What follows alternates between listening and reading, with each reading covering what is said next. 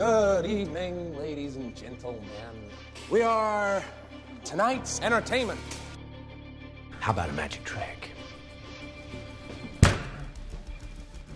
gonna make this pencil disappear. Ta-da! It's gone. You truly are incorruptible, aren't you? Huh? You won't kill me out of some misplaced sense of self-righteousness. And I won't kill you because you're just too much fun. I think you and I are destined to do this forever.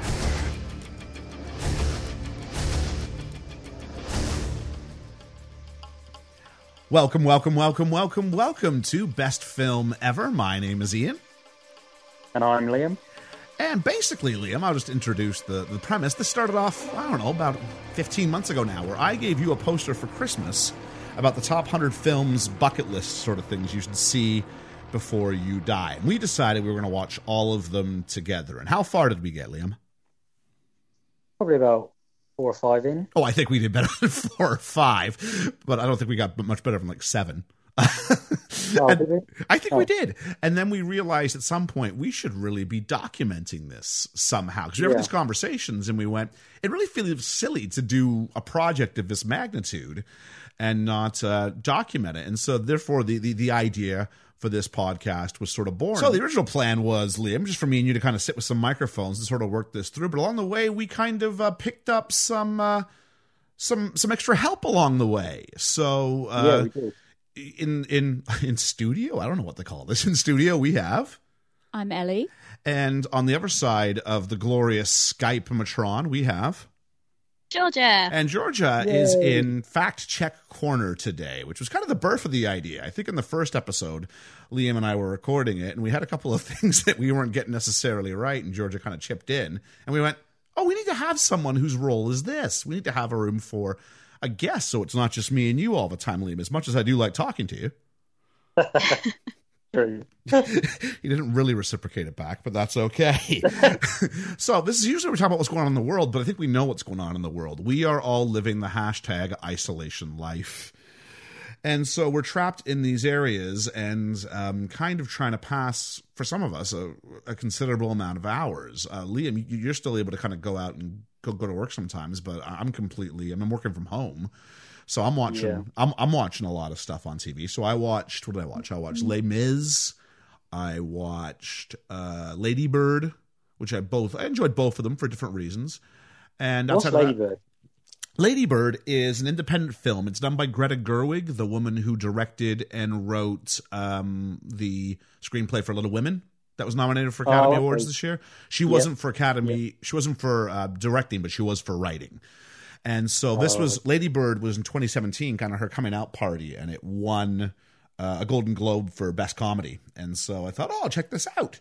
And it's an interesting sort of coming of age story. I would recommend it if you're out there and you're looking for something to watch. It is on Netflix. That's how I stumbled upon it. And so that was me. I thought it was all right. Ellie, you were not of the same mind, I think. No, I didn't really enjoy it at all. It wasn't that I didn't mind watching it, but I would never watch it again. Okay. But we're not doing a review podcast on Lady Bird today.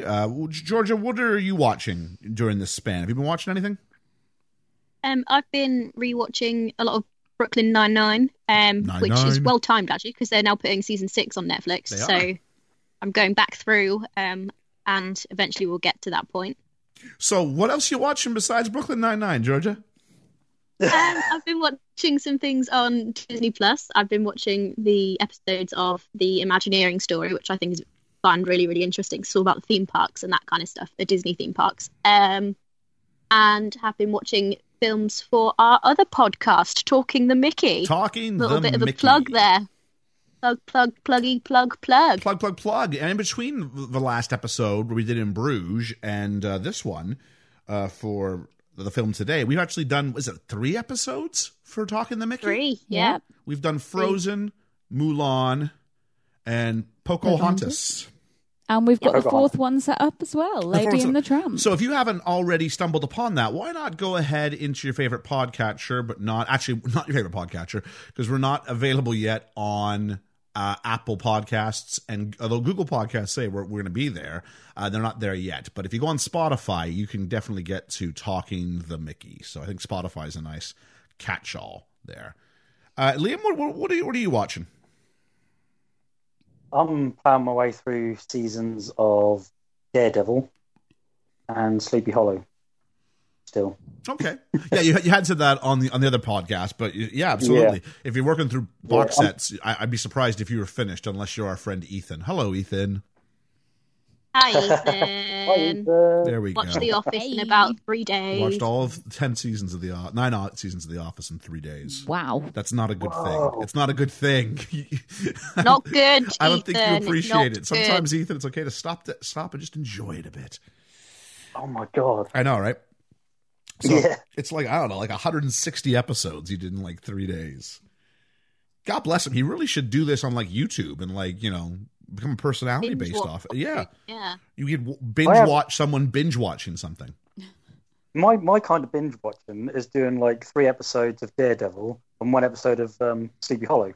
Yeah, in like one night and then going, okay, now I'm going to bed. Binge watching. Yeah. Me too. So today we, though, are looking for... Oh, wait, reflections and corrections? I don't know if there's too much to talk about last time. In Bruges? Oh, I do have one reflection and correction to make, Liam, and it goes all the way back to our first episode. Oh, okay. I realized I made a mistake. When we played the What's the IMDb rating challenge for Back to the Future, I said it was 7.4. I was looking by mistake at Back to the Future 3. Oh, okay. I thought it was more than that. Yeah, it was like 8.5. Oh, okay, yeah. I'm amazed that the third one got a rating as high as 7.4. Oh, the third one's good. Hey, I like the third one. The third one holds up, I think. We're going to have to go back. Yeah, it doesn't really qualify under my usual criteria for the podcast, but we could definitely maybe on an anniversary or something when we'll just go back and look at it and unpick that a bit, because I really do like the trilogy of Back to the Future. I do too. Yeah. But today, let's shift gears and let's focus. Today, we are focusing on The Dark Knight from 2008, the same year as In Bruges, in fact. Everybody here has seen The Dark Knight before? Yep. Excellent. So Dark Knight, directed by Christopher Nolan, written by Nolan and his brother Jonathan Nolan, who was a writer on the short story that inspired Memento, the Dark Knight trilogy. He's a writer behind Westworld. So if you want like unconventional sort of plots, Jonathan Nolan is your guy. Chris Nolan was also the producer, wasn't he? Chris Nolan directed, produced, wrote, the whole kit and caboodle. Yeah, so they're a bit of a tandem. Chris tends to bring Jonathan with him whenever he goes. Yeah. So let's do the IMDb game right now. Anybody have any idea how high IMDb rating for The Dark Knight may actually be? It's got to be quite high, surely. Yeah. I'm going at least 8.4. 8.4, Liam? 8.6. I already know, so I'm you not already going know. to say. It's actually 9. Whoa, yeah, I believe it's like one of the top 5 rated films on all of IMDb, and the Rotten Tomatoes score comes in at 94%. So under either of the metrics I usually would use to kind of say, does this deserve to be considered for best film ever? I mean, it smashes both of them. And I was reading an article that said that the critic in question felt that it was a Dark Knight that legitimizes the comic book genre, and you don't get the big MCU payoffs with the critical acclaim for things like Avengers Endgame and Avengers Infinity War and so on and so forth if you don't have a Dark Knight first.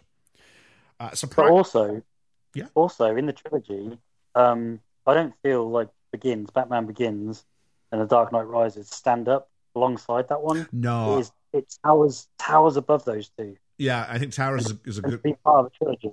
I think it is. I think the common belief is that it is the best of the 3, but I think, like you, I don't think it's close. And I don't think you need the first one to even really get into this one. I think you can watch the second one if you haven't seen Batman Begins and be just fine. I've never seen Batman Begins. Well, there we go. Point proven. Was not nominated for an Academy Award for Best Picture. Was not nominated for an Academy Award for Best Director. And I find that to be kind of shocking. Yeah. It did win 2 Oscars, as I'm sure we all know. Heath Ledger won.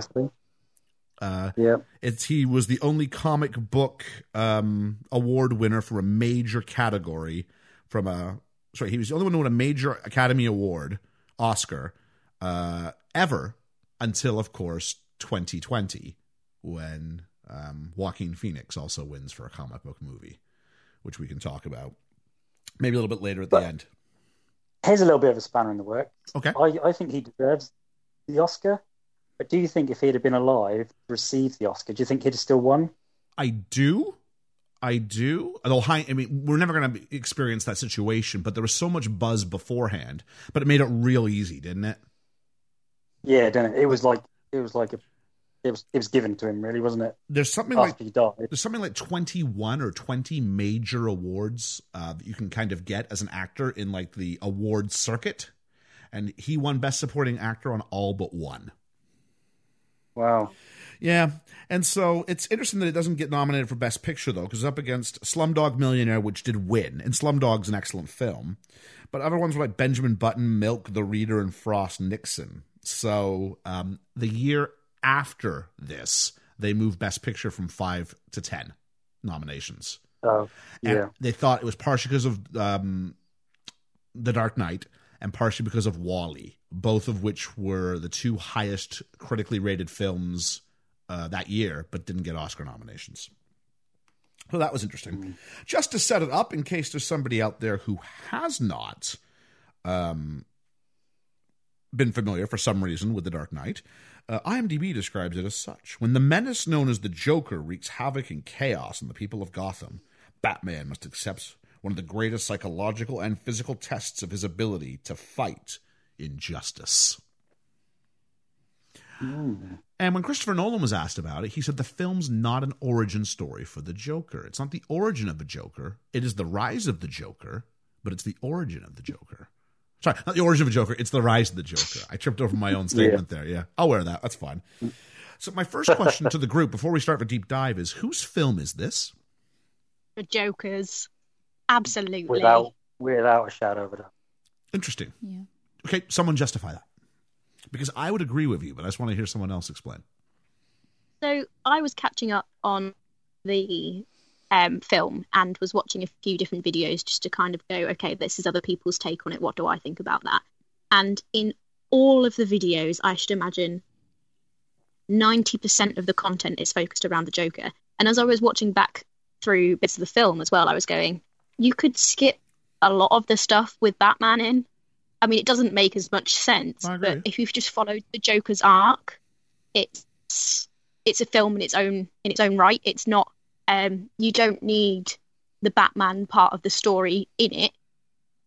You could have it focused around the Joker and just slightly add or tweak different bits of the story, and it's still just as good. I don't think Batman being in it deserves probably the title card. I'd argue it's definitely more of a Joker film than a Batman film. Yeah, it was more of a Joker movie. And I think that's why it stands ahead and above the other two. Because the other two are Batman movies, where this is a Joker movie.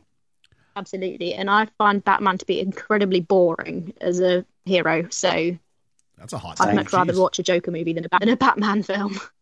It's not too often you hear someone say, yeah, just don't feel Batman. I don't. I really don't. I don't like Batman. I'm going to give you a different perspective, and I want to get your take on this.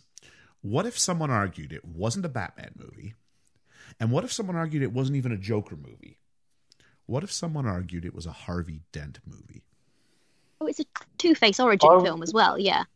Yeah, I was going to say the same thing, because they follow Harvey more, really, than anybody, and he has the biggest arc of them all. He goes from being this white knight saving Gotham to complete and utter villain. The Dark Knight, the whole movie. If you will. Sorry? The Dark Knight, if you will. From being the White Knight to the Dark Knight, yeah. It's interesting because it could... And I was doing some research for this before watching it. I've seen The Dark Knight probably 10 times. But I was doing some research this time just for the podcast, and I came across that take, and that take was delivered by somebody called Christopher Nolan. And I kind of went, oh, all right, maybe maybe I should actually. So this time I kind of watched it a little bit with that in mind, with that lens. And I'm not sure I agree with him, but I can absolutely hear his argument. I can too. I think I'm inclined to still go. I think it's the Joker's film. Because Joker. And these are Nolan's own words. I'm going to sort of throw at you here, but the Joker is an absolute. The Joker is fully formed. The Joker is already at his zenith of skill, if you will, or madness, whatever the word is you want to use. We just see his role in Gotham increase, but it's not because he's getting better at being the Joker. He's already at, he's, to use a video game term, he's already maxed out. I would agree that it is the Joker's film. But there's definitely some really interesting character arcs in there as well. But I think because the Joker is such a extreme character, he's someone that we really don't relate to because he has got all of these sort of, he's a complete psychopath, isn't he? I think it just makes him stand out all the more as being the real point of interest in the film. So I think that's why it comes across as being his movie, even if there's such a big storyline for Harvey Dent as well. Yeah.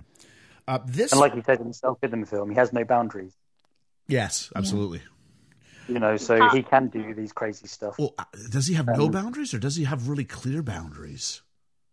Well, yeah, true. Yeah. It's really interesting. We'll talk about that a little bit because the word I'm going to use a lot during this review is the word mirroring, because there's mirroring between all the characters at some point. It's absolutely fantastic. Just as a little bit of an intro, this was the most complained about film of the decade to the BBFC. And for those of you who don't live in Britain, the BBFC are the people who run the film industry. It's the British Board of Film Certification. The American equivalent would be the RIAA, the people who authorize trailers, basically. They do a lot of other stuff too, but basically the emphasis was that this is not a 12A movie. And something like 42% of all complaints in the decade were about this film. Is it actually rated 12A? I believe it is a 12A movie, yeah. Wow. I'm looking, actually, I have the DVD in my bookcase. I can see it from here. It is a 12. It's not even a 12A, it is a 12. The American rating was a PG-13, so it is between... So it's a comparable. 12 and a 13 it would be that, Because the American version doesn't have a 12 rating. In Canada, we don't have a 12. No. We have a 14. And that's our big marker in Canada. Although we just usually refer to PG-13, just sort of casually. So, yeah. Surely when you've got people putting guns into their mouths and threatening to it's intense. blow their heads off. I think it's the lack of blood. Because there isn't, you don't for all the killing, see a lot of it. You see blood only 3 times in the whole film. Yeah.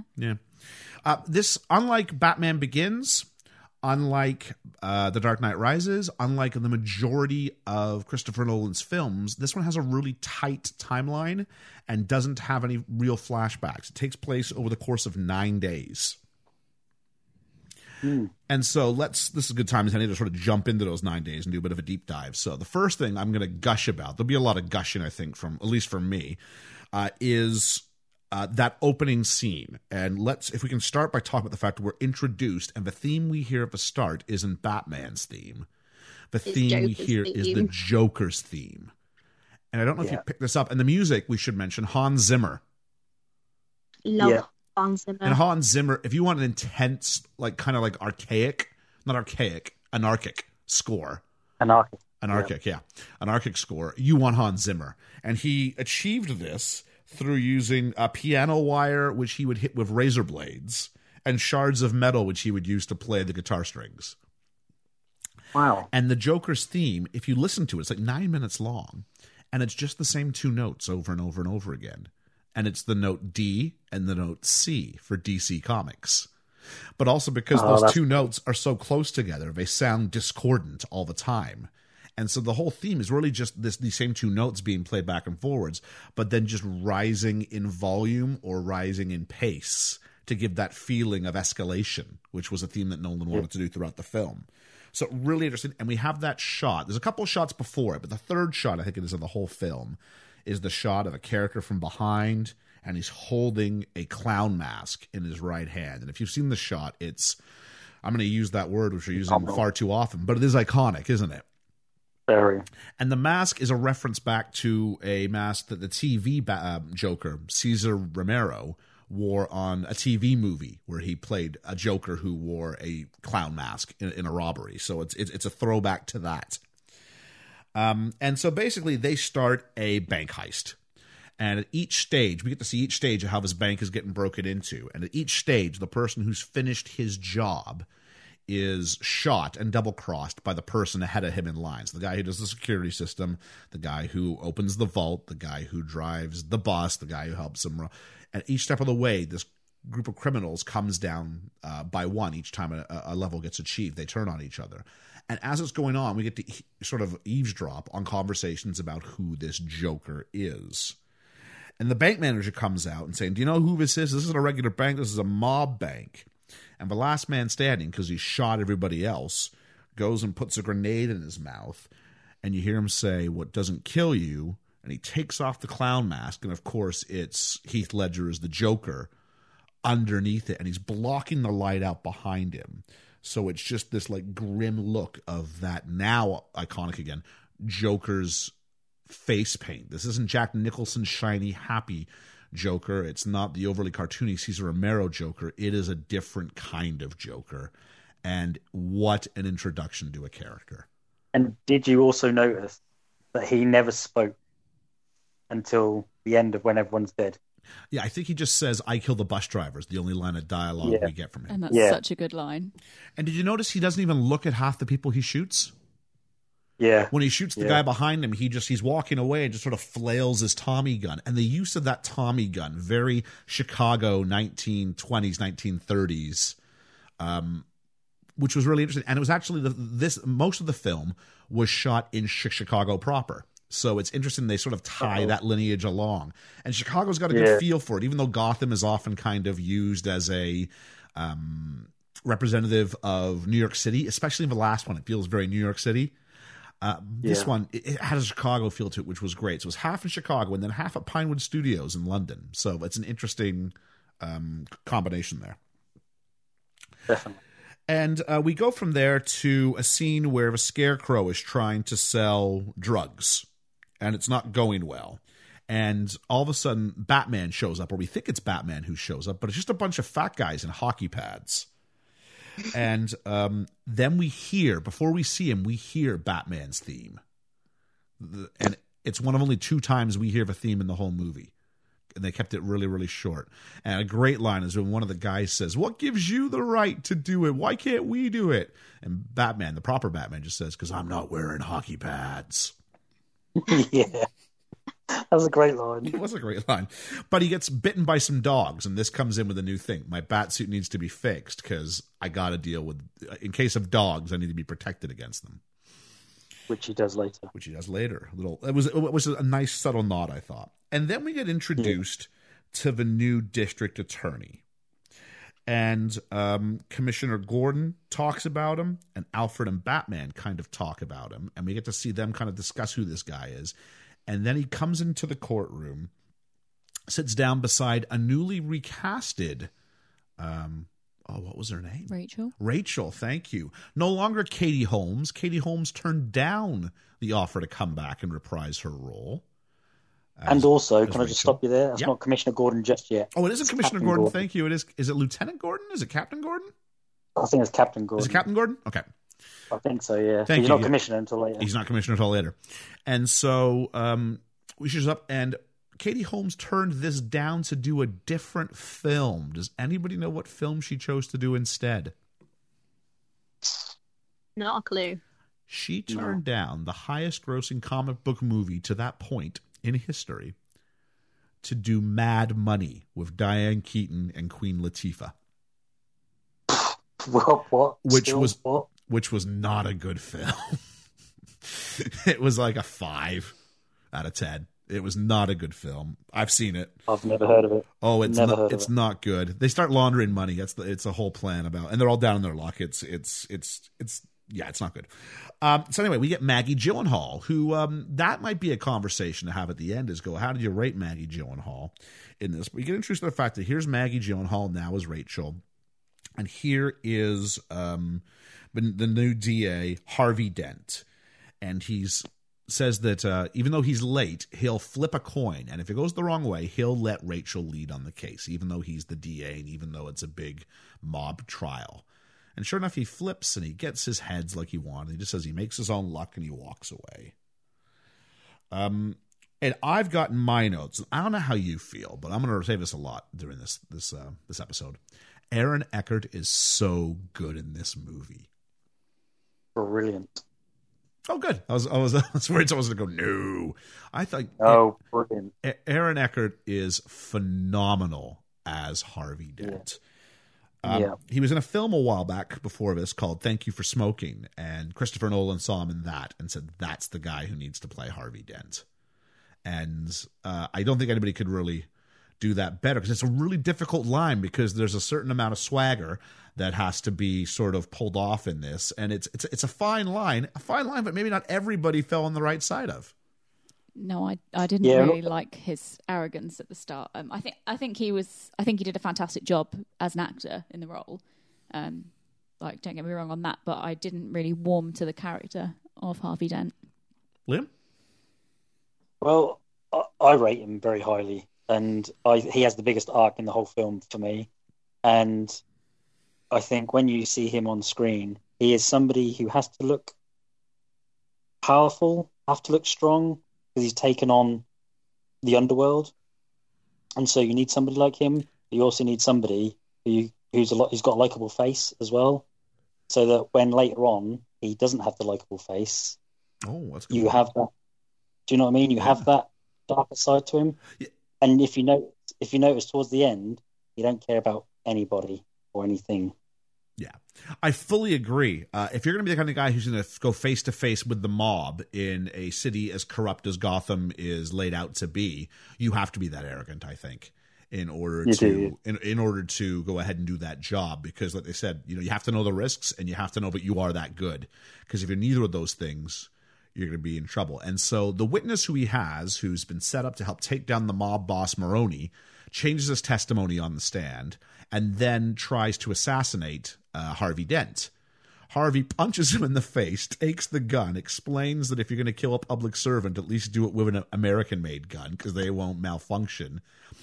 Which is up to that point the single most badass thing I've seen in a Batman movie. And then they go to excuse the witness, and Harvey goes, "But I haven't finished my examination yet," which then became the most badass thing ever done in a Batman film, I felt. And there's a hint between a conversation between Gordon and Harvey that he is Gotham's White Knight, but Harvey says, "Yeah, but you boys have a different name for me, don't you?" And we leave that, and we don't say what it is, but we just plant that for later. And at this point, then, we've got Bruce Wayne falling asleep in a corporate business meeting held by some guy named Mr. Lau. And the tension is that he parties too hard and is too much of a billionaire playboy. I think the audience is going, no, he's just really tired because he was up all late last night stopping the Scarecrow from selling drugs. And then later we find out actually the whole thing was an act, and Bruce Wayne was actually awake the whole time, but this is part of his other act he does. So this is the question of what is Batman. Which one is he pretending? Is he pretending to be Batman, or is he pretending to be Bruce Wayne? He's pretending to be Bruce Wayne. Yeah. I think I'm inclined to agree with you on that one. And this one is the Bruce Wayne party billionaire. But which one is he? Because he's obviously more comfortable. Michael Keaton was really good at this side of it, the sort of twitchy Batman or the twitchy Bruce Wayne, who was much more comfortable in the cowl. But an interesting thought. Definitely. Georgia, any thoughts? I don't know. I just don't like Batman. I can't. I don't have much else to say. I think his voice when he's Batman just infuriates me. He just reminds me of a spoilt 3-year-old that's what are you talking about? All the toys and wants to have all of the toys. So no, I think this is probably why I rate it more as a Joker movie than I do a Batman movie, because I kind of zone out of Batman, especially when he is Batman, because I can't hear him a lot of the time. Yeah, that's fair. I don't imagine us doing The Dark Knight Rises anytime soon, but can you just imagine both those voices on a screen at the same time? Jeez. Yeah, no thank you. And his cowl don't seem to fit either. No, that's a good point. It looks round. Yeah. It looks really weird.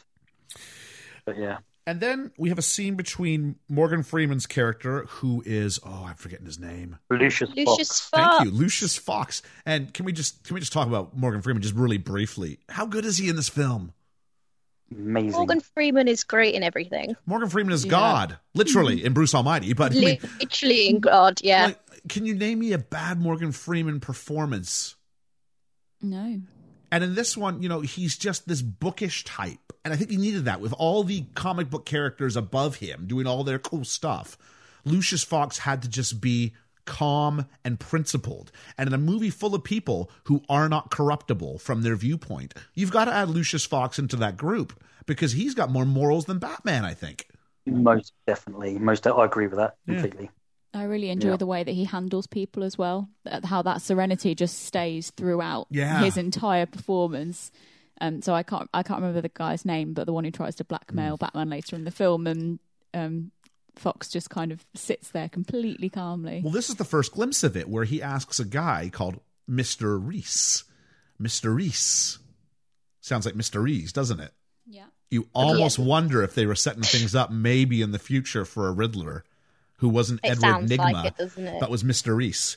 And so he just basically says, we've run the numbers. I don't really like it. And he says, just run them again, would you? He said, but I've run the numbers. He said, just run them again. And that's our introduction to that character and to just the calm demeanor of Morgan Freeman's Lucius Fox. Then we cut to a dinner scene, and we get Bruce coming face to face. He's dating some Russian ballerina. Dancer, yeah. And then we see Rachel come in with Harvey Dent for dinner. And they decide to pull the two tables together because Bruce owns the restaurant. And we have this face-off between... Face-off. Sometimes they just come to you.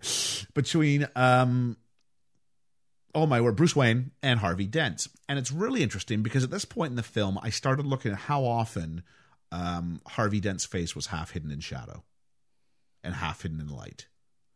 And it started to be seen here, but we saw it throughout. And there's the question of at what point does Harvey and Bruce, because they obviously have a rivalry over Rachel. There's obviously I don't think Harvey's aware to what degree Rachel has a past with Bruce Wayne, but I think he realizes what they're doing there. They're both trying to be the alpha dog. And they come back and forth. And at one point, Harvey's doing a speech about what he's trying to do, why he's trying to do it, and also why we need Batman. And as that happens, there is a slow zoom in on Harvey's face, but you also get these reaction shots of Bruce, of Christian Bale as Bruce Wayne, and he's just totally enamored with him. And I think we need that moment, because if we don't have that moment there, I don't think we believe in Harvey Dent as early as we do.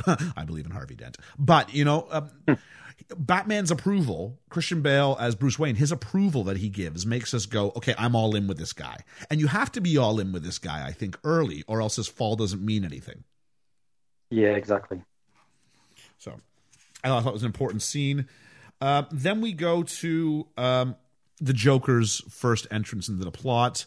Lau has kind of disappeared, and with a bunch of money from a bunch of banks in order to try and protect the mob's money. And all the mobs of Gotham are around trying to negotiate with Lau. And the Joker shows up, and he does the first great, you want to see a magic trick? And it might be the most gross thing in the movie. But it's so good. It's so well done. Do you want to sort of walk us through what it is? Okay, so the Joker does a magic trick. He wants to make this pencil disappear. And to do so, he stands it in the table, pushes it in. And so he then, to make it disappear, he pushes a gentleman's head down onto the pencil. I believe the pencil goes through his eye into his brain. And then the Joker pulls both him and the pencil, because it's in his skull, off the table, and they fall on the floor. And he just goes, ta-da! Ta-da! It's gone. So good. It's so quick good. Well. It's very quick. And he starts talking about... Do you know what Oh, go ahead. Do you know what else I love about that scene is you have him laughing off screen. Yeah. First, when they're taking the mick out of him, saying, "Oh, he's somebody in a cheap suit," and then you hear this laughter, and then you see him coming. And he refers to Lau's plan, and he says to Lau, he says, now, the problem with the television's plan, he doesn't even give him a name, he's just the television. And so he says, well, what do you want? And he just goes, half. And what do you mean by half? He goes, I want half of it. And they go, no, you're crazy. And he goes, look, if you're good at something, never do it for free. And I'm like, Yeah. that's just so good. It's not because, as we find out, he doesn't want the money. He's just got principles. If you're good at something, don't do it for free. And they call him crazy. And he goes, no, I'm not crazy. No, I'm not. And he goes, here's my card. And it's just a Joker card from a deck. So the plan is now Bruce Wayne has found out that Mr. Lau's numbers are false. He's probably doing business with the mob. And the problem is he's gone back to Hong Kong and China won't extradite. So Batman's going to Hong Kong. But in order to get some cover, he kidnaps all the Russian ballet dancers and absconds them to a yacht where poor Alfred has to stay with them and rub suntan lotion on their backs while he then takes a plane from there and gets out to Hong Kong so he can interrogate Mr. Lau. As fun as that was, I mean, this definitely doesn't work on the Instagram age, does it? Because you'd have a bunch of people going, where's Bruce gone? Hashtag, I'm on a boat. I'm on a boat. I'm on a boat. Yeah. So then we cut back, and the mobsters who have been looking for the Joker at this point, because he's killed one of his men. And so it's $500,000 if they can bring him back dead, $1 million if they can bring him back alive, because he wants to kill the Joker for what he's done. And so two guys show up and they say, we've got the Joker, and they throw him in a body bag on the table. And the guy's ready to pay up. He goes, okay, $500,000. And then the Joker springs up. He's actually been playing dead. He's alive. And he gives us a first story about how he got these scars. And the first story is that his father, or his stepfather, was an abusive alcoholic. Mm-hmm. And he liked to beat up his mother. And then one day, after he was done taking after his mother, he goes to the Joker, who was a boy at the time, and asks him, why so serious? Why so serious? And then let's put a smile on that face, that classic line. And we leave it there. And during this time, the Joker offs the mob boss who he's dealing with, and breaks a pool cue in half and says to the henchman of the guy who he's just killed, we're an increasing organization looking for aggressive expansion, but we only have one spot, so we're going to have tryouts. And the camera just cuts away at the three henchmen just sort of looking at each other and this stick, and they all start to make a move for it, and then we cut. Which is a powerful, again, it's like they chose the perfect little moments of the Joker, gave us just enough of him to see. He seems crazy, but I think he's right. I don't think he's crazy. His principles are way different, but he's consistent. He's definitely crazy, though. Is he crazy? Yeah.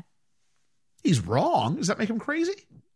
I think it depends on your definition of crazy. If we're talking crazy as in completely medically insane, then I don't think he is. I think he's incredibly calculated and just wants to make chaos, but he's constantly thinking and is very, very, very clever. I just don't think he's the good kind of clever. Yeah. He's a very high-functioning psychopath, isn't he? Yeah. He's very, very, very clever. Always 10 steps ahead of everybody else. Yeah. He's worked out everything. Even when things go wrong.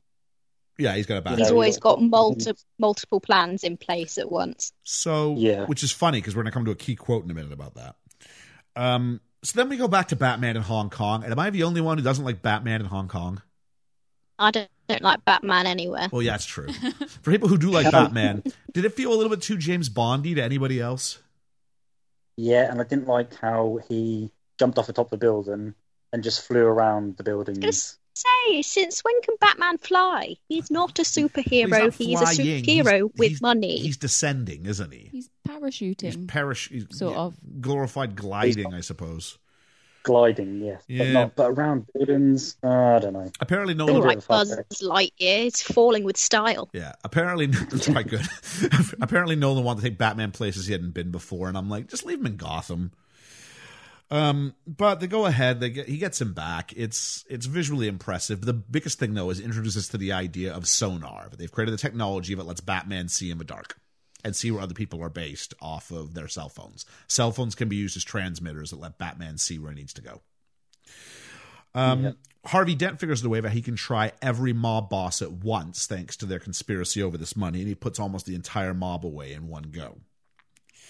And then we have the first warning of the Joker, where he's decided he's had enough of Batman. And so he kidnaps someone, and he makes a video. And it's a video of him interrogating one of the fake Batmen. And says he's going to kill him, and he does. And says unless Batman... is this the part where he says unless Batman reveals himself? Yeah. Yeah. Can I just step in here? Yeah. This is one moment in the movie, and the only moment he loses it.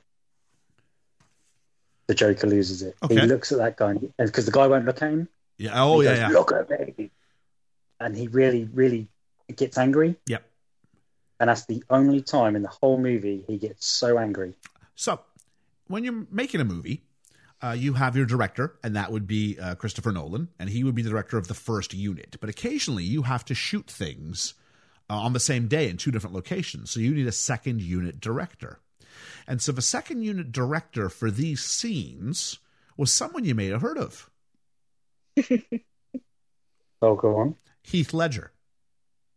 He directed those himself. They sent him out with a camera and basically said, I think Nolan went for the first one and said, and he came back with a trial one and went, you don't need me for the rest of this. You clearly get this. Wow. And Nolan, Aaron Eckhart shares a story where he said Chris Nolan came out to him and said, Heath is really doing something special with this role here. So I think that the general consensus was that Heath was just tapped into something. Heath put himself away for 6 weeks in preparation for the role. Just sort of shut himself off and worked on the mannerisms so he didn't come off like Jack Nicholson.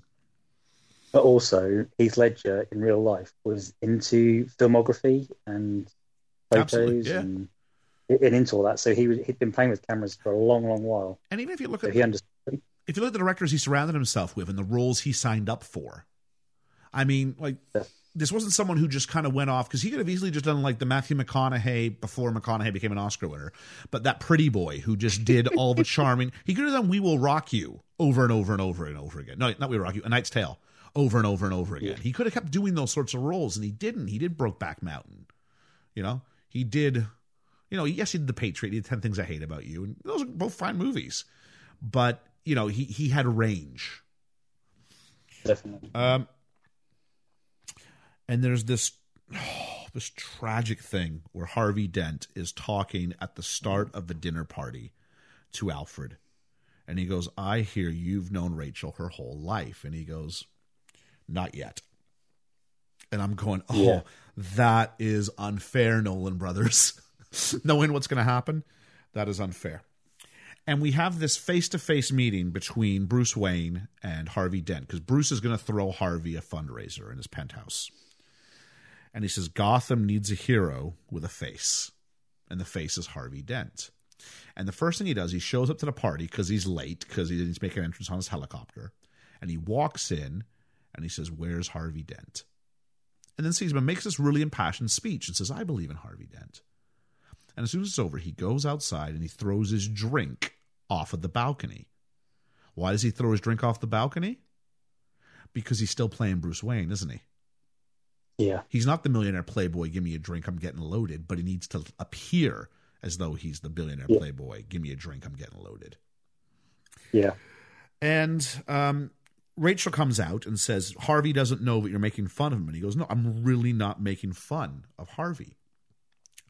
And then the Joker shows up. And what's the first question the Joker asks? Where's Harvey Dent? Where's Harvey Dent? And then what does he do? He grabs a woman's drink.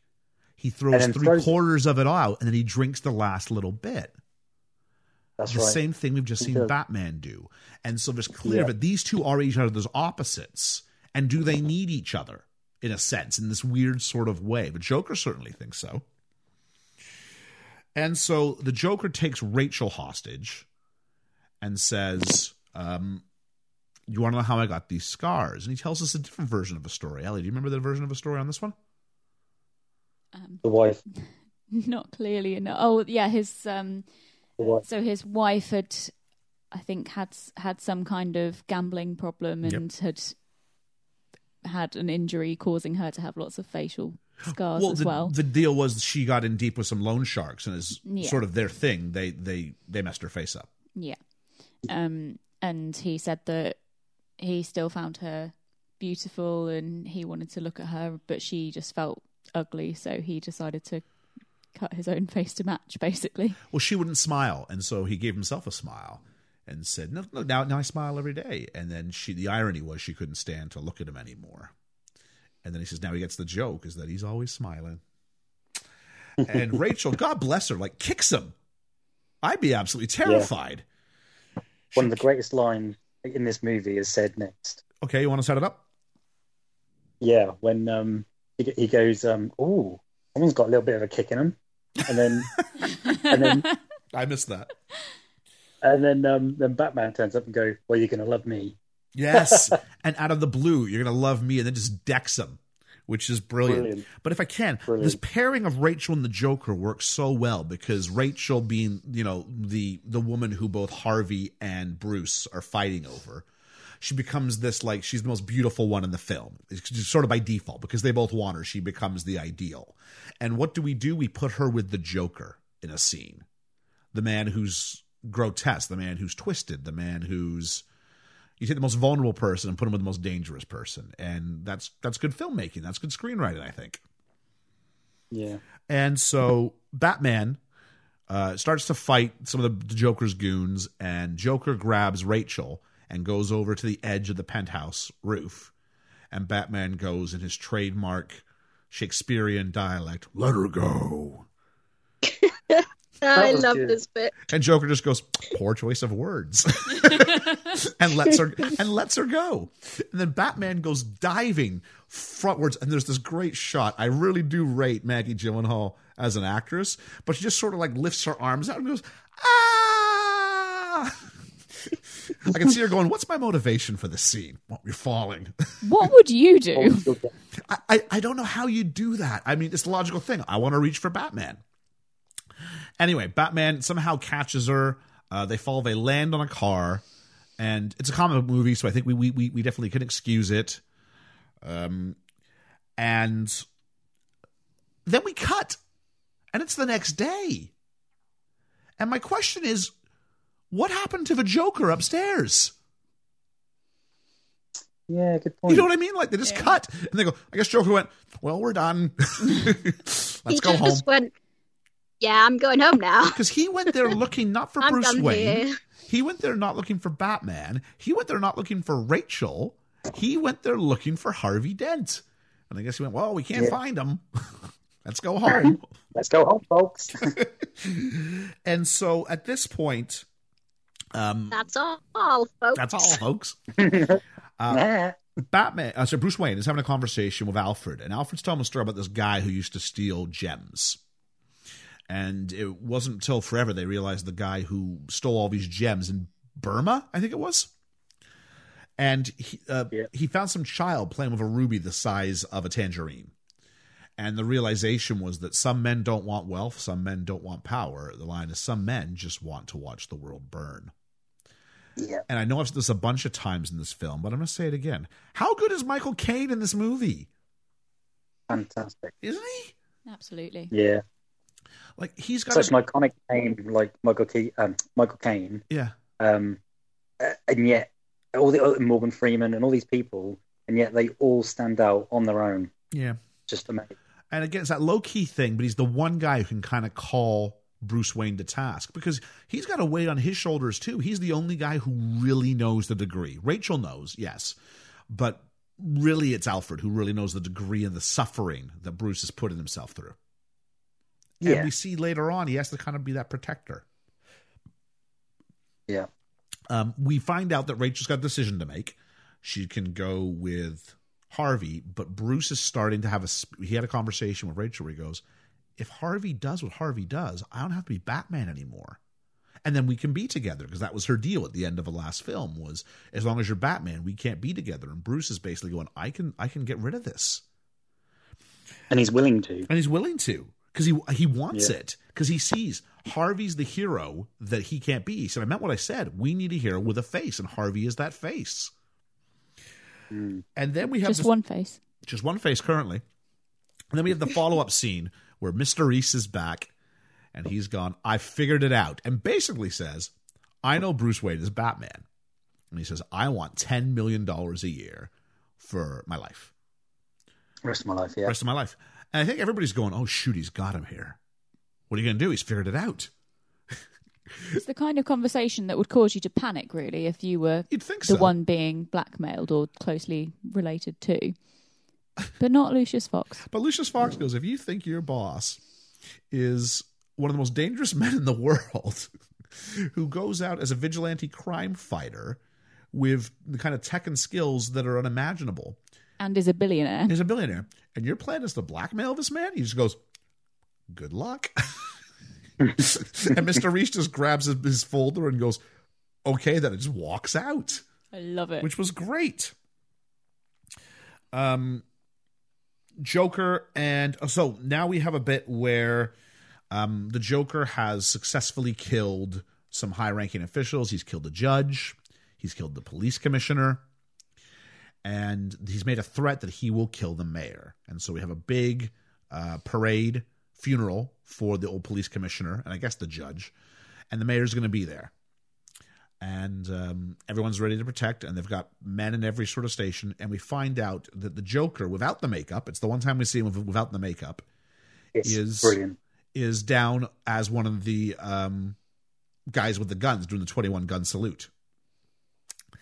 And have you also noticed that even though he's like the head guy, he's always in on the action? Yes, absolutely. He never steps back. He's always in on it. He's always somewhere around or in doing it himself. I think it excites him. Yeah, I do think so. I really don't think he cares if he lives or dies. I think that's made clear. I think he's quite fine with that. And so he makes a shot for the mayor because he promised he was going to. And Gordon. What's Gordon's first name? Anybody know? Jim. Jim Gordon. Dives in front of the bullet. James. Yeah, James. Jim is short for James. Yeah. You can use him interchangeably. He is called Jim. Yeah. He is called Jim socially or informally, but officially he's James Gordon. So you're both correct. And so he dives in front of the bullet and he dies. And we see them telling his wife that he dies. We see everybody. We see Harvey Dent dealing with the fact he's dead. We see Batman dealing with the fact that he's dead. So much so that they try to turn on the bat light on the roof and get Batman to show up and talk to the other cops, and he won't do it because it's made quite clear by Harvey Dent that some of the cops in Gordon's unit are dirty cops. Yeah. He just couldn't prove it in court. And then we start with these interrogations because as things go aside, we see that the Joker's accomplice, one Thomas Shift, is wearing a badge that says Officer Rachel Dawes. Dent has to interrogate the deranged Thomas Shift, and he starts to slip. He starts flipping the coin, not as a way to do anything, because it's always going to be, well, we find out it's always going to be heads, but in the way that he's starting to abuse his power, because he's got a man under gunshot, he's holding the gun to his head, basically, and says, if it turns tails, I'm going to shoot you unless you tell me what you want to, I need to know, because they're looking for Rachel. And Batman catches him and says, do you realize what would happen if we caught you? And this has been said a few times now. You need to stay infallible, Harvey, or else everybody gets out of jail. Everybody who you've put away. The city gets ruined if you're caught. And we start to see that movement, that arc we've been talking about this whole time. That Batman is trying to prevent Harvey from slipping from his position of being the White Knight. Words of the stakes. And then we find out that Bruce is going to turn himself in. And the ironic thing is both of them are so hell-bent that the other needs to exist. Batman is so convinced and is trying to tell Harvey, do you realize how much we need you? And Harvey tells Batman, do you realize how much we need you? And so he tells Harvey to set up the press conference, and he's going to turn himself in. And so we get more things about this guy in Burma, and Alfred tells us it's always darkest before the dawn. And then it comes time for Bruce to turn himself in. He's about to, and then Harvey Dent says he's Batman. And everything goes kind of awry. And, and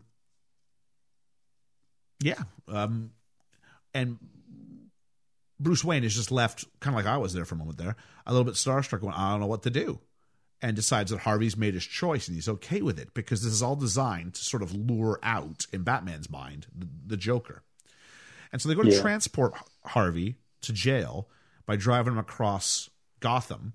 And we get this big, long chase scene, basically just an excuse for them to blow stuff up and remind us it's still an action movie. Yeah. Quite spectacular, though, isn't it? Yeah. Is the Batpod... The Batpod, which is the code for the Bat bike. How is that? It's the motorbike. Yeah, do you guys like that? No. I like the fact that it's a practical effect, but other than that... Yeah. I think it was just the time that we needed to blow some stuff up. And so long story short, they're moving Dent across in a SWAT van. The Joker gets a hold of a lorry and manages to somehow get rid of all the other policemen through his... I mean, he's got associates in helicopters and other things that get rid of all the other vehicles. And he's going to take out Dent, and then all of a sudden in comes Batman, the real Batman, which excites the Joker. He's not mad, he's excited. And Batman runs some tripwire around the lorry, and it flips over and lands upside down, and then out gets the Joker, and we hear that rising music of the Joker's theme, and he's so good, he's almost staggering, falling, shooting the gun randomly, this Tommy gun, and as Batman approaches on his bike, he keeps going, I want you to do it. I want you to do it. Could you please, come on, hit me. Run me down, yeah. And Batman can't, because Batman's rule is he won't kill. And the Joker's, I'm always going to put myself in harm's way to make you kill, and this is the face-off. And so he jumps up to the fallen Batman, walks up to him. One of his associates, his goons, tries to get at Batman. He gets zapped electronically for somehow. And the Joker laughs at this and then starts kicking Batman. And then we see a gun get pointed to the back of the Joker's head. And he says the greatest line. He says, could you just please give me a minute? Like somehow he's like, oh, yeah, all right. And then we find out Jim Gordon is alive. He was the guy driving the SWAT van. Oh, big shout out to the guy in the passenger seat in that scene who just kept saying things like, this is not good. Oh, that's not good. I wanted more of that guy. If we get a spin-off movie with that guy, I just want to know how he's dealt with this going forward. But this also, did you see what was written on the side of the lorry? Yes, slaughter. Yes, laughter became slaughter, didn't it? Yeah. Yeah, well done. With this comic S. Jim Gordon's plan. So we have to assume that Jim Gordon was planning that the Joker would get a successful shot off. He would dive in front of the bullet and not die, just so he could be the truck driver in a scene like this that would require the Batman to come and save him from the Joker at the very right moment. Is this not more insane than any plan the Joker comes up with in the whole film? Yes. But we do get, and this is when Harvey Dent is put into the car and taken away by that detective, and we get that lingering shot on her face, and we're going, oh, I don't like that. Because we've established earlier she's got her mum's in the hospital, and things aren't going well for her. And Commissioner Gordon comes home and sees his wife, and there's this great moment where he doesn't say anything. Oh, it's fantastic. Yeah. I love it. She just She slaps him and then hugs him straight away. Yeah. And he goes to see his son. Which you would do. You would, because why couldn't you tell me this? Yeah. It was really real, wasn't it? Yeah. And he gets slapped by his wife and gets kissed and hugged. Sorry, hugged, not kissed, I don't think. And then he goes to see his son, just to remind us that he's got stakes, because that'll be important for later. And the kid goes, did Batman save you? And he goes, actually, this time, I saved him. Which was a nice line, because Jim Gordon... I'm going to do it again. How good is Gary Oldman in this film? Gary Oldman is good in everything. But, I mean, if you talk about range of Heath Ledger, I mean, this guy's... Sirius Black, is that right, Georgia? Yeah. That is right. That's right, yeah. friggin' love Like, Gary if you Oldman look as at him Sirius Black. as Sirius Black, you look at him in Bram Stoker's Dracula, you look at him as Winston Churchill in The Darkest Hour. Oh, I've not seen that yet. I really want to. I haven't seen that, but I've seen mate. clips. And then you see him in this, and you go, Gary Oldman can do anything. And again, another guy, Fifth Element. I haven't seen that. And another Oh, it's guy good. who in all these comic book characters around him just plays it really, almost like he's just this anxious guy who gets a small moment for all the dads out there. But is totally, knows what his role is and just totally gets it. Yeah. And He don't overplay the character or anything. He actually plays it to the T, and then which is good. after his 2 minutes apiece with his family, he has to go back to work. Can you imagine his wife when he goes, I got to go back to work? Because Harvey Dent, is it Harvey or is it Rachel? No, Harvey never gets home.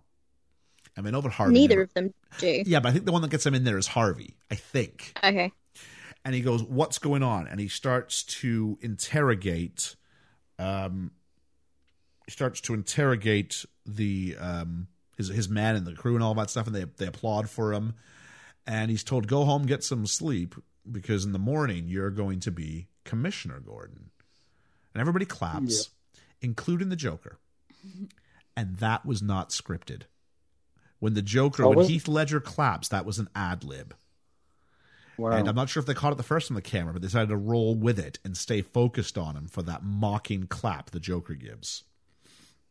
And so they decide they need to get some information out of the Joker. So Gordon decides he's going to interrogate the Joker. And he tries, unsuccessfully. And it's very, very dark in the shadows. And then, this is the part that was shot in London, actually. This whole interrogation scene was shot at Pinewood. And he goes, fine. And he goes over and he unlocks his cuffs. And then he just walks out. And you're going, what's this about? And then the lights turn on. And Batman's been behind him the whole time. And they have a bit of a discussion, a bit of a fight and a bit of a discussion. And Heath Ledger told Christian Bale, I want you to hit me as hard as Batman would really hit the Joker here. And Christian Bale's going, no, let's just act. That's just a lot easier if we just do the whole acting thing. And Heath Ledger's going, no, I really want you to hit me. So it's almost like the Joker's voice, hit me. I want you to do it. I want you to do it.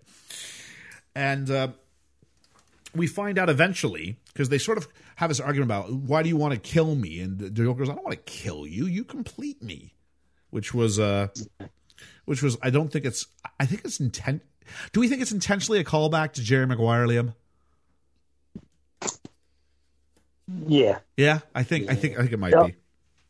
And also in that scene, he says, it don't matter how strong you are or how powerful you are, you have nothing to leverage against me. Yeah. He said, there's nothing to bargain with. There's nothing. No matter how strong you are, which is good. Yeah. This is it's almost romanticism of the relationship between the Joker and Batman by the Joker. He really has this kinship with Batman. And he says, like, you'll never stop me, but I'll ever, I always want to be here opposite you. And he says, here's the deal, what's going to happen. You have two choices. I've got Harvey and I've got Rachel. And I'll even tell you where they are, but you have to make a choice. And this is his argument, that life is about choices. And so he says, here's the name of one and here's the name of the other. And so they go after one at 250 52nd Street is where we find out that is where Rachel is. And I bring this up only because 250 52nd Street is a palindrome. It's the same backwards and forwards. And so they run to get there. Batman says he's going to get Rachel. The officers say they're going to go get Dent. And then we have a wake-up call. And there's Rachel and there's Harvey. And they're sort of talking to each other from two different respective warehouses. And we cross-cut between the two of them. And Rachel seems to know a lot more about the plan than Harvey does. So she sort of wisens him up and says, they're going to let our friends decide. And Harvey instantly knows his role and goes, okay, they're going to let you live. So that's fine. And he starts trying to work his way to get himself out. And in trying to move himself around, he lands face down in some petrol, some gasoline, some fumes. I don't know what it is. Yeah, gasoline type stuff, yeah. Yeah. And so this is where we find out the big double cross, that he's told them the opposite directions. So Batman shows up where Harvey Dent is. And Harvey hates Did you that. also notice how he's freaking out when you think he's the one who's going to be calm, and yet she's the one who's calm, even when she finds out that she's the one who's going to die? It's really interesting, because I do rate Maggie Gyllenhaal, and I think this is the reason why, is that when she finds out, she hears, you hear the yelling, "No, why me? Don't come for me, save her." And she realizes she's going to die, how she sort of takes that. She takes a moment, takes it in, makes her peace with it, and then starts to try and comfort him of all people. Amazing. And they cut her off halfway through the sentence. It's going to be, and then they just blow her up, which was brilliant. Yeah, it was. So, and then we have, so that happens, and then they take Harvey Dent away, and we cut to people seeing him in the hospital, and then Jim Gordon's in talking to him, and he turns his face, and we don't know what's on the other side of his face. We just know that it's been wounded badly, and we see Jim Gordon's reaction to it, but we don't get to see the face at first.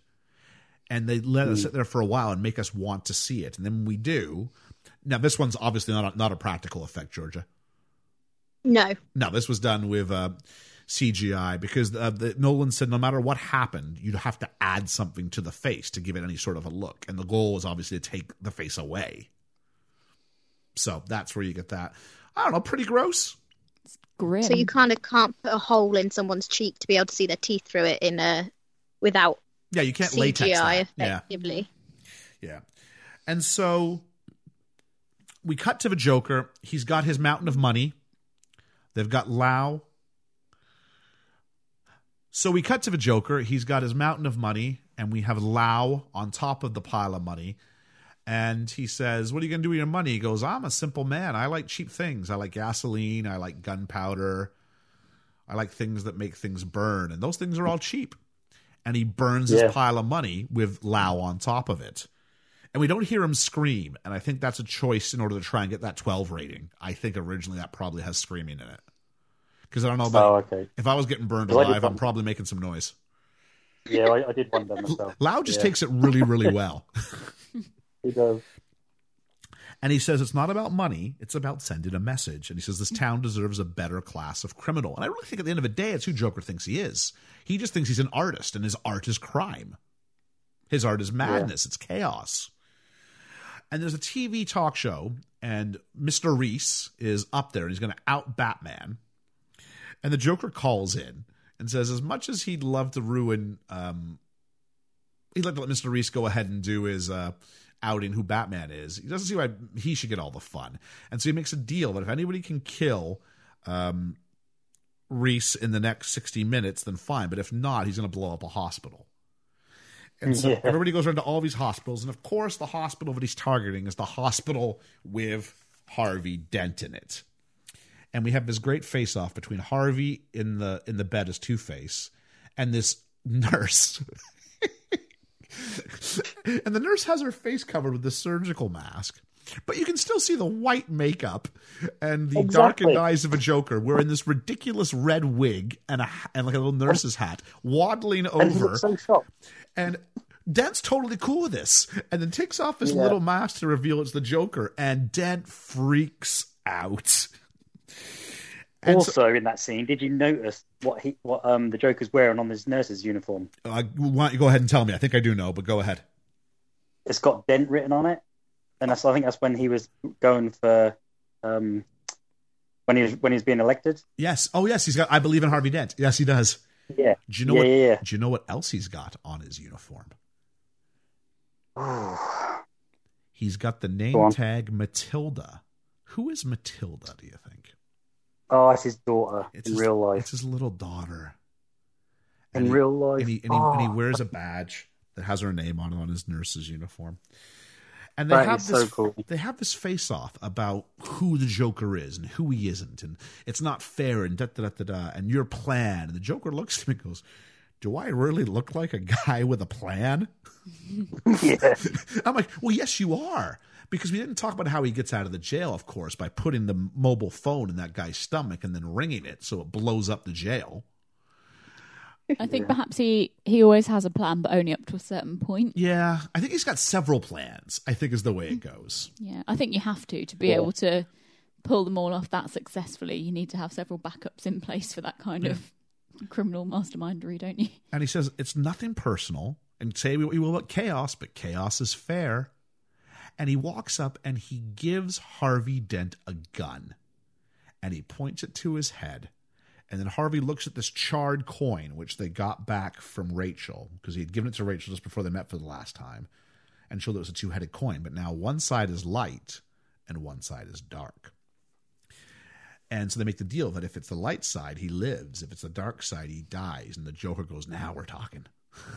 And so that's what he said. But he does keep his thumb on the hammer of the gun. I don't know if anybody noticed that. Yeah. Now, I don't know anything about guns. Would that be enough to stop the bullet from hitting his skull? Like, how much force does that do? I don't know. If he's going to pull back, can he not trigger it in any way? I don't know how that works. I believe it gives the Joker time to change what's happening. He wouldn't just shoot him straight away. Like, it gives him a little bit of leverage. Yeah, I'm not very in favour with guns, but now, in this time, Batman has created a sonar, which is in everybody's phone, taking the same technology that Lucius set up for him in Hong Kong and going global with it, or at least Gotham-wide with it. And Lucius says there's too much power for any one man. And Batman goes, that's why I'm giving it to you. And he said, when you're done, just type your name in. And we kind of leave it at that. But Lucius goes, consider this my resignation from Wayne Enterprises, because as long as this machine's here, I won't be. And Morgan Freeman's just your dad. You don't want to disappoint him. But did you notice how he never said, oh no, when you type in your name, it will destroy it? He just said, type in your name. Yeah. He didn't even try and defend it or anything. I think part of that's for the audience, isn't it? Yeah. So we haven't mentioned this yet, but before she died, Rachel had written a letter to Bruce saying she chooses Harvey. She's going to marry Harvey. And when the time's right, the deal is that Rachel gives it to Alfred, and Alfred says he'll give it to Batman. We'll give it to Bruce when the time is right. And he was going to give it to him the next day, and then decides, I can't give it to him because Bruce says to him, she was gonna choose me. She was gonna choose me, Alfred. And then Alfred's going, no, I can't give you this. And he takes the card off. He goes, what's that? He goes, it's not important right now. And just takes it back. And I went, okay. And eventually, he definitely burns that. And then we find out that there's 2 boats, and each boat has a bomb. And on one boat, we've got the good people of Gotham trying to get away from the city because the Joker's warned us he's going to blow some stuff up. On the second boat, we have all the criminals leaving from Arkham Asylum and the prison. And they're both told, he gives each captain a box, and inside the box is a detonator for the bombs. And it's told, you control if the other people live or the other people die. And so it becomes this idea of, I don't know, people say, give me the guy, I'll do it, we'll shoot him, we'll do it. And I thought this resonated really well in a time right now when there's a lot of fear in society, I think, right now. There's a lot of me first. I mean, you go to the grocery store, you can kind of see people putting themselves before other people a lot of the time. Yeah. And you'd go, if we were on the boat, do you think our vote would be any different? I mean, the good people, the regular citizens, vote 3-1 to blow up the criminals. But no one was willing to do it themselves. But no one's willing to, and even one guy stands up and says, give it to me, I'll do it. And he can't do it. He has to put the detonator back. No, because you can't justify killing somebody. And they go to the criminals, and this big-looking, scary guy stands up and says, give me. You recognize him? I do recognize him. That is Zeus. Debo. Yeah. Zeus, Tiny Lister. Yeah. He had a brief run in the WWF back in the day. Oh, did he? And he wasn't very good. But he did he did a terrible film with Hulk Hogan called No Holds Barred. Oh, really? Yeah. How do you know him? Friday. The film Friday. He plays Debo. Oh, is he really? Yeah. He's the guy that everyone's afraid of. Yeah, I can imagine why. And the only reason why I picked it up was that lazy eye of his. Yeah. And he goes, give me the detonator. You can tell them I hit you. Give me the detonator Tell him no one needs to know, and I'll do what you should have done 10 minutes ago. And it's masterful Great cameo. because we all think he's going to blow up the other boat. Yeah. And he grabs a detonator and he throws it up the side and sits down. And during this time, Batman is ascending a building where the Joker's located that he's found through his sonar. He's fought off the dogs, and he's having a... He didn't just fight off a dog. He punched a dog through a window. It was unnecessary. Wait, hang on. The dogs are trying to kill him. But he just punched the dog. And the dog yelps. I think we He forgive him for does, that. and he That's falls hard to out of a window. Yeah, I struggled with that bit myself, I have to say. Spot the dog Anyway. owners. And yes, absolutely. And so he has this final showdown with the Joker, and it's this thing of like, Batman goes, "You're wrong. Look, people are good and decent, unlike you."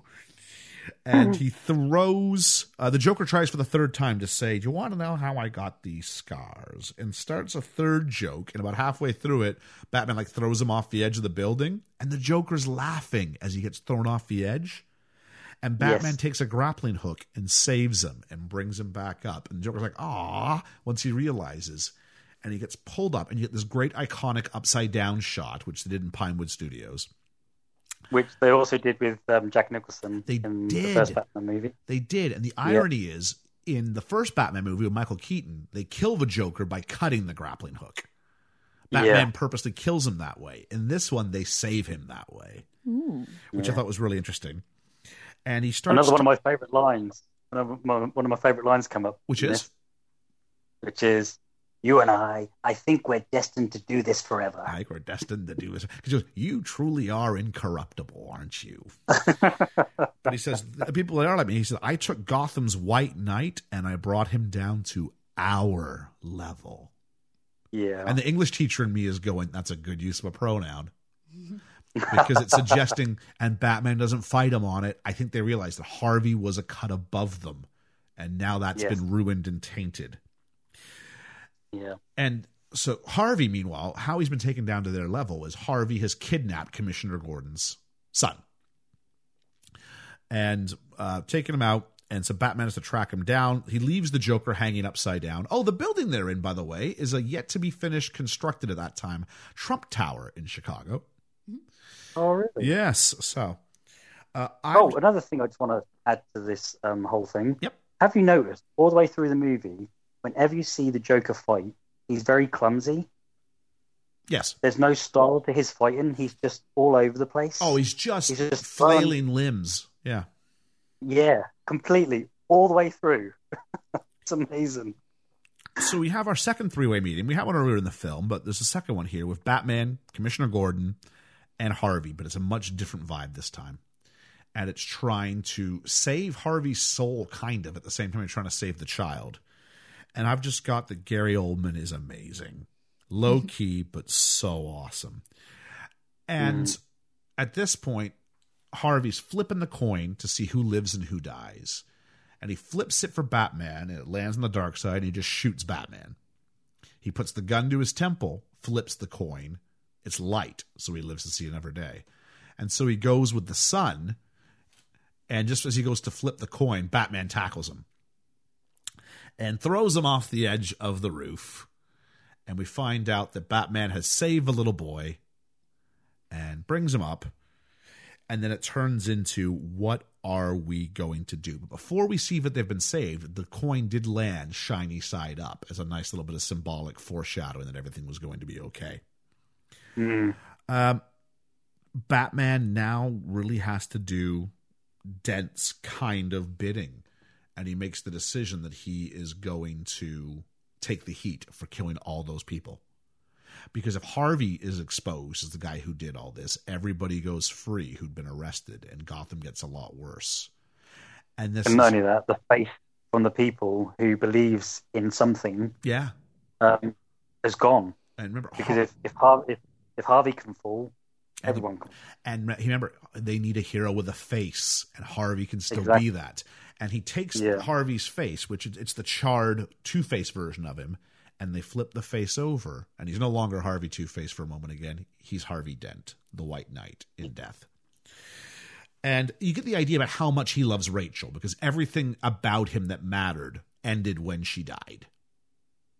Yeah. All of his principles disappear. Batman's incorruptible. The Joker's incorruptible. Lucius is incorruptible. Alfred, to a degree, is incorruptible, maybe. But Harvey falls.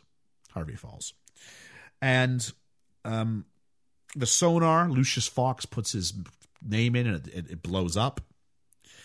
Alfred burns the letter. Commissioner Gordon smashes the Batlight. And we get this great final monologue from Gary Oldman about how he's not the hero that Gotham needs right now, but he's the hero that Gotham deserves, or something like that. Yeah, because it's backwards of what they described Harvey Dent as earlier. Yeah. And so Batman rides off into the distance with people hunting him, and that's where we leave him for The Dark Knight. It just closes in this iconic thing, and this is the second time in the whole movie we hear Batman's theme. We hear it once about 20 minutes in, and then we leave it till the very end of the movie. So you walk out with your triumphant Batman. And one thing I will say also is we never see what happens to the Joker. So was that left open for a return for the third? I think so. Originally, the plan was that they were going to have both Joker and Harvey in both films, 2 and 3. And then somewhere along the way, they decided, no, we want to turn, because Harvey wouldn't change until film 3 originally. And they went, no, we're going to do Harvey and turn in film 2, but he's going to die in film 2. And the Joker was supposed to have a part in film 3. I still think you get Bane, but I think the balance is a little bit different. You kind of get both of them in the same way you had both of them this time. But Joker was supposed to go to Arkham, is my understanding. Oh, okay. So there's a passing reference to him in Arkham, but obviously they weren't going to reshoot it with somebody else. So no. That was that. So thoughts on The Dark Knight, Liam? Oh, I love it. Yeah, I love it, and I just like you say, Heath Ledger's performance is flawless, and I like how he takes in a different direction to the camp, bright colours of Jack Nicholson. I like how he went different, because when I was a child, and I liked Joker as a villain because he was everything I wasn't, and he had no desire to be rich, famous, or anything. It was just to cause chaos. And Heath Ledger tapped into that and was just like, no, I just want to cause chaos. And that's what he did. Just manipulating people to cause all this mayhem. And that's what I liked about him. Okay. Gary Oldman, like you say, phenomenal, because he played it, not overplayed it, he played it right. He played it for someone of Gary Oldman's back catalogue of characters he's played. Right. He could have done so much over the top with it, but he didn't. It was very understated and very, is that the word? Yeah. Very, very normal. And that's not what you're used to seeing Gary Oldman do. No. Play normal. So I think that was brilliant. I didn't think too much of Gyllenhaal, though. Okay. I actually preferred Katie Holmes. Yeah. I'm not sure. Yeah. There were two very different Rachels. Yeah. Not on her acting or anything. I didn't feel like she fitted the role as much as what Katie Holmes did. Yeah. But it's got to be challenging to pick that up from somebody else, but I would agree with that. I think it felt like two different. No, I think it's her acting. I think she's a fine actress, but it was a different Rachel. Ellie? Yeah, definitely. Yeah, I really love the film as well. I do like all three of the this Batman trilogy, but I mean, like you say, this one definitely stands out as the best one, and I think the acting from everyone is just superb, and it's just such a well put together film, and there's not really an awful lot that you can criticise, I don't think. Georgia? I feel like I'm a one-note pony, to be quite honest. I would quite happily see the film without Batman in it. Right. Keep Bruce Wayne in. That's fine. He doesn't annoy me as much. Okay. But Batman as a lead character, I do not like. Okay. Particularly, I find him to be quite boring. Which I know is a massive statement, and I'm probably going to get completely extradited for it by the internet. But I just find him to be, boring, quite one note, and not above anything more than a particularly rich man with a bit of daddy issues and a want of upsetting people, really. So, no. I've thoroughly enjoyed Heath Ledger as Joker, though. I think what George is trying to say is that everyone else stands head and shoulders above Christian Bale. Yeah, I'd agree with that. Christian Bale Absolutely, yeah. Considering it's a Batman film, Christian Bale, I would rate below Heath Ledger, below Gary Oldman, below so many of the other people in this film, and Michael Caine. I think there's moments when he's Bruce Wayne and he's all right. I think the dinner, I think that speech. Yeah, that's what I mean. I don't mind Bruce Wayne. I don't like Batman. Yeah, fair enough. Any quotables? Any lines that are catch you out as your favorite of a thing? I think for me, my favorite line was I think you and I are destined to do this forever. Yeah. Only because of the death of him. Because it wasn't forever. Yeah, good shout. So it's a nice place to leave it, I guess, except for you really wanted a payoff from that, don't you? Yeah. Yeah. Something I didn't mention, I can't believe I didn't, I want to make sure I get this across now, is that when he blows up the hospital at the end of a second act, when the hospital blows up, it's not a hospital, it's a decommissioned candy factory, which I thought was really interesting. And the other thing is, there's a delay in that final explosion, and that wasn't supposed to be a delay. Brilliant. It's absolutely brilliant. Keep in mind, you get one shot at that. And so he must have thought, if it goes wrong, I got to make sure I buy time and just stay in character. And he doesn't. And he doesn't break character. He goes ahead and he just waddles off as it explodes and goes, oh, that's right. And then gets his car and drives off, or his truck or bus, whatever it was, which was brilliant. Anybody else have any favorite lines just while we're thinking about it? No, but I do have a bit of a trivia thing about the Joker as a character. Okay. Can any of you name me 3 different people that showed a public interest in playing the Joker for this film before it was cast?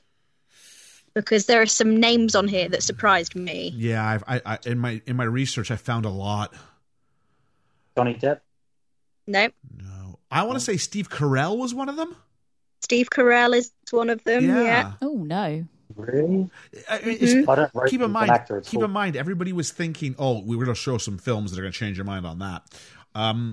Maybe there were some. I don't know, because there was some, because no one knew what kind of Joker they were talking about at this point. Yeah. No. So they were thinking Jack Nicholson campy Joker. So Steve Carell makes sense in that kind. Like if you're thinking Jerry Bruckheimer's Batman, with Arnold Schwarzenegger and Chill and all that stuff, Steve Carell as the Joker makes sense. Anybody else, Georgia? This next one got me. Robin Williams. I heard he was interested in playing the Riddler in the old franchise as well, so I'm not too surprised by that. He expressed a public interest in playing the Joker. Can you imagine how different that film would be? Yeah. I mean, the interesting thing... It wouldn't have been so dark. It was an interesting choice was going so young with it, though, because Joker had always been an older character compared to Batman, and this time they went young, and that has its own vibe to it. I'm not sure, though, with all the makeup that Joker has, I'm not sure it feels like Heath Ledger is as young as he is in the role. He didn't come across as a really young character. The only time it came across to me that he was a guy in his 20s is when he's doing the fight with Batman in the interrogation room. And he seemed young then. Okay. Yeah, and also, did you notice through the whole film, no matter how his makeup was, whether it was strong makeup, smeared makeup, half makeup, whatever, did you notice his hands? No. His hands all had white bits over them. Oh, okay, like he had applied his own, from touching his face. Don't do that in today's climate, yeah. Yeah, that was clever. So it's time to play a game which we call Best Role Ever. So this might be a fairly short one, but let's just, actually not a short one, a long one. Christian Bale, best film ever? No. No. No, I think I could name 5 that are better than this. So, Empire of the Sun. Empire, well, Prestige, The Fighter, Yeah. Even Le Mans '66, which we saw. Devon. Yeah. 6. That was great movie. He was good in that. Heath He was. Ledger, can we just get over really, really quickly and go absolutely? Yes. Definitely. Yeah, but I think also like the 10 Things I Hate About You. Yeah, he I was think good. Heath Ledger's fantastic in in all the films I've seen him in, definitely. But this one is just Heath so is much fantastic, more yeah. depth of character. You go to someone and say, what's his best performance? They're probably saying this. Well, let me first say, they're saying this. Yes. And then they might Yeah. say Brokeback. And then you might get the people who remember from 10 Things and those sorts of more butt pop. Knight's Tale. It's like when you see great actors, like Tom Hanks, you see his early work when he's doing like puff movies. Oh, like soft movies. That word is a different connotation, I think, over here. Yeah. But you see him doing like The Money Pit or Turner and Hooch, and you're like, you can still see he's a great actor in those films. But Yeah. you're going, just give it a moment till he actually gets the material to work with. Aaron Eckhart, best film ever. Now, some of you might have only seen him in this. I'm not sure I've seen him in anything else. I'm still going to take Thank You for Smoking over this, but I think he's fantastic in this. Yeah, I saw a film with him with Julia Roberts in not so long back, Yeah, I can see the picture, the poster. where his wife had died of cancer. or something, and then at the end- Intolerable Cruelty? No, Okay. No, I don't think that's Julia I Roberts. can't remember what it was called. Don't know. Let me have a quick look what else he's been in. All right. Michael Caine? Zulu. Yeah, like he's great. Italian Job, like he's great in this. Yeah. Prestige. That's I mean, nice. he's great in this, but he's just a great actor, isn't he? Yeah. Maggie Gyllenhaal. I've seen. No. She was better in Kindergarten Teacher. Kindergarten Teacher, she's really good in. Yeah. Yeah. Definitely one to recommend.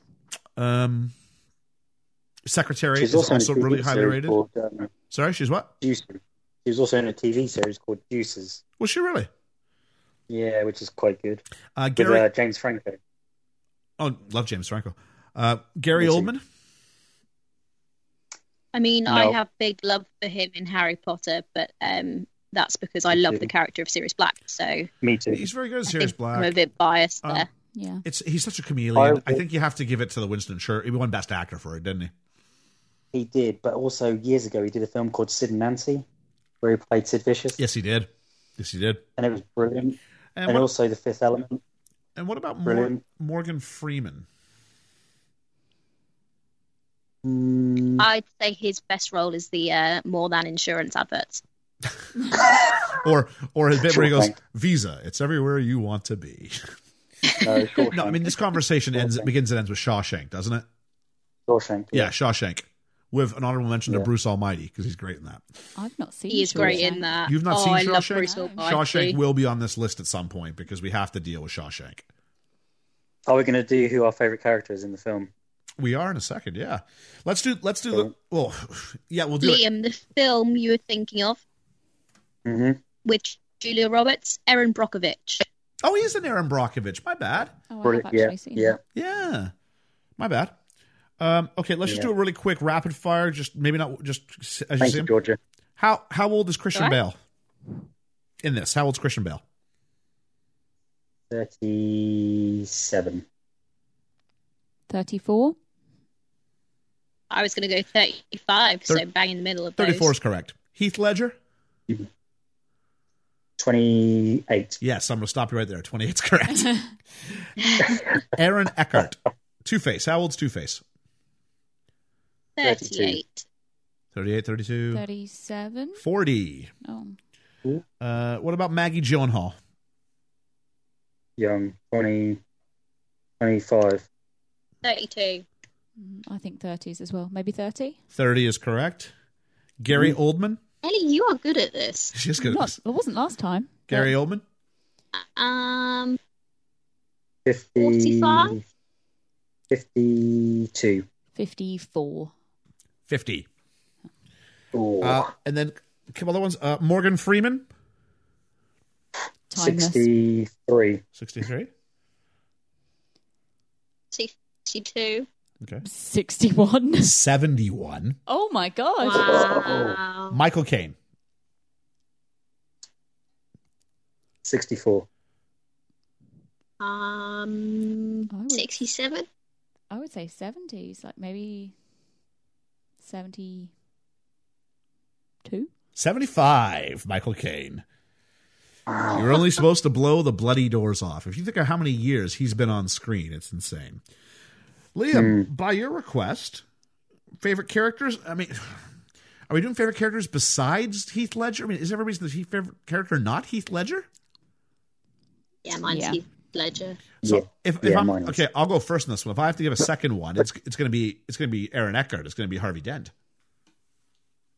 I'm going to disagree on that. Okay. Lucius Fox. Yeah, he's good in it. He is. Ellie? I think Alfred. Alfred? Yeah. Georgia? I do really like Alfred, but I think it's his voice that does it for me. I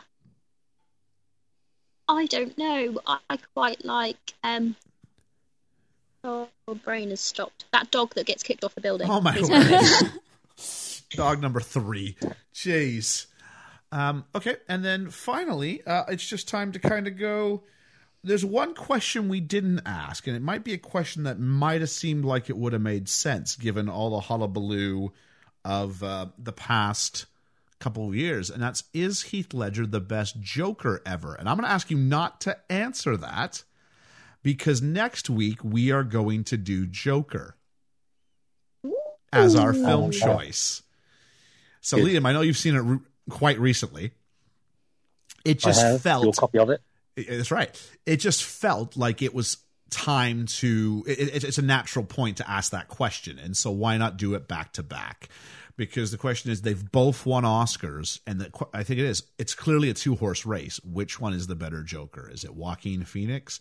Is it Heath Ledger? Don't answer it now. We'll give it a watch, and we'll come back to it. Very different films. Joker, of course, gets to go to that R-rated place, that 18-rated place. What does that do, and how are the two of them constructed? Because this is quite clearly Joker's movie in that one. It's got his name on the poster, for crying out loud. So we're going to look at that. So we've run a nice long length this time. Thanks if you're still with us for sticking around with us. As always, please subscribe to the podcast through whatever podcatcher you get to it, so you get to find out when we've dropped one. If you are interested in suggesting one for us, generally the recommendations are that it has to score above an 8 on IMDb or above 90% on Rotten Tomatoes. But before I give out the socials, we need to give out our ratings for this film. So, Ellie, why don't you start us off with your rating out of 10? Oh, I don't want to start. I really like it. I think I would probably give it a 9. Okay. Georgia? I mean, it's not my kind of film. I don't particularly enjoy the dark, gritty things. Don't get me wrong, I love a good action film, and I love a good descent into madness, but it's just too dark for me, and I don't like Batman. But as a film, I'd say 6.5. Wow. It's interesting. That's probably a couple of things. Regardless of the Joker's performance. I mean, if we're just rating the Joker's performance, and then it's like a 9.5. Excellent. So I don't really know where I'd put that. It's interesting because in the research it says that the Dark Knight tends to skew older and the Dark Knight tends to skew male. So you've kind of just proven, I think, both those points to a degree. And I think if we don't have the Dark Knight with this, then you don't get Zack Snyder's really dark, edgy attempt at trying to do a gritty DC universe. Because everything got gritty, and Marvel went the other way and went really, really bubblegummy. But the Christopher Nolan gritty Batman leads to this. Liam, definitely. We need your rating. 9. 9. Okay. Yeah. Mine is, this is a top 5 movie of all time for me. It gets a 9.5 from me. It is just shy of being a perfect film. If I had to tweak it, it's just some stuff in that third act where I feel it loses a little bit of steam once Joker's out of the way, because we end with the Harvey Two-Face showdown. And the showdown I want to finish with is the Joker. I understand why story's got to sort of go the way it goes, but I felt a little bit underwhelmed by the final payoff of the Joker, and I only think that's because they were saving him for the third movie. It's almost like the film's just that little bit too long, isn't it? I just wanted to see things in a different order. I was okay. Same. I just wanted to see that. I'm okay with a nice long film. It felt like an anticlimactic bring down. I didn't care as much about the showdown with Harvey Dent, even if he does steal Commissioner Gordon's son. So, yeah. But Liam, with you with a 9 same. and me with a 9.5, we now have a new best film ever, buddy. Do you know, the funny thing was I was going to go for a 9.5, but that was the last act that just didn't sway it for me. The whole time I'm watching I was torn between 9 and 9.5. I am trying to think the whole. Which is interesting because George just said if it was just on the Joker for her, she would have given it 9.5, and I'm sitting there going, that's exactly what I'm about to rate it. And I wavered between 9 and 10 at moments when I was watching. I'm like, it's a 9. At moments I was like, it's a 10. And then I was really solid on a 10. By the time the Joker finished, I'm like, this is absolutely a 10 movie. And then it just took its foot off a little bit, and I didn't care as much. So that is 9.5. So if you want to get in contact with us, recommend a movie, like I said. Generally, we like things that are above an 8 on IMDb or above 85% on Rotten Tomatoes. You can hit us up on our social, or tomatoes in your country, right? Or you can hit us up on our social media accounts. We have an Instagram. Georgia, what would that be? That is, you put me on the spot because I was thinking about the other one. Yes, I did. Hang on. I believe it's at Best Film Ever Pod on the Instagram. It is Best Film Ever Pod, yes, because it's the same on the Twitter. On the Twitter, it's at Best Film Ever Pod on the Twitter. If you're so inclined, catch us at our other podcast, which is at Talking the Mickey on Instagram and at Talk the Mickey on Twitter. And you can find that wherever somewhat reputable podcasts are found. And as for that, I've been Ian. And I've been Liam. I've been Ellie. And I've been Georgia. Hey, there we go. And until next time, let's put a smile on that face. Where we're going, you don't need roads. Actually, no, I think that's lost its title. I think now that it's this, we have to say about putting a smile on the face or something from Batman, don't we? Yeah. That's only fair. Why so serious? It's only right. Let her go. Poor choice of words. Why is he running, Dad? Because we have to chase him. Okay, we're going in. Go, go, move.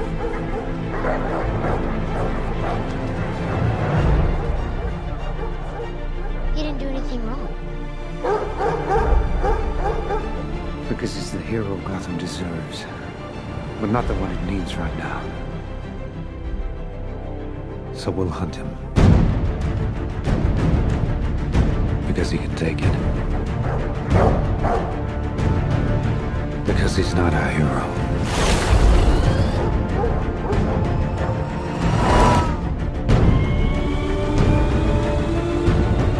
He's a silent guardian. A watchful protector. A dark knight.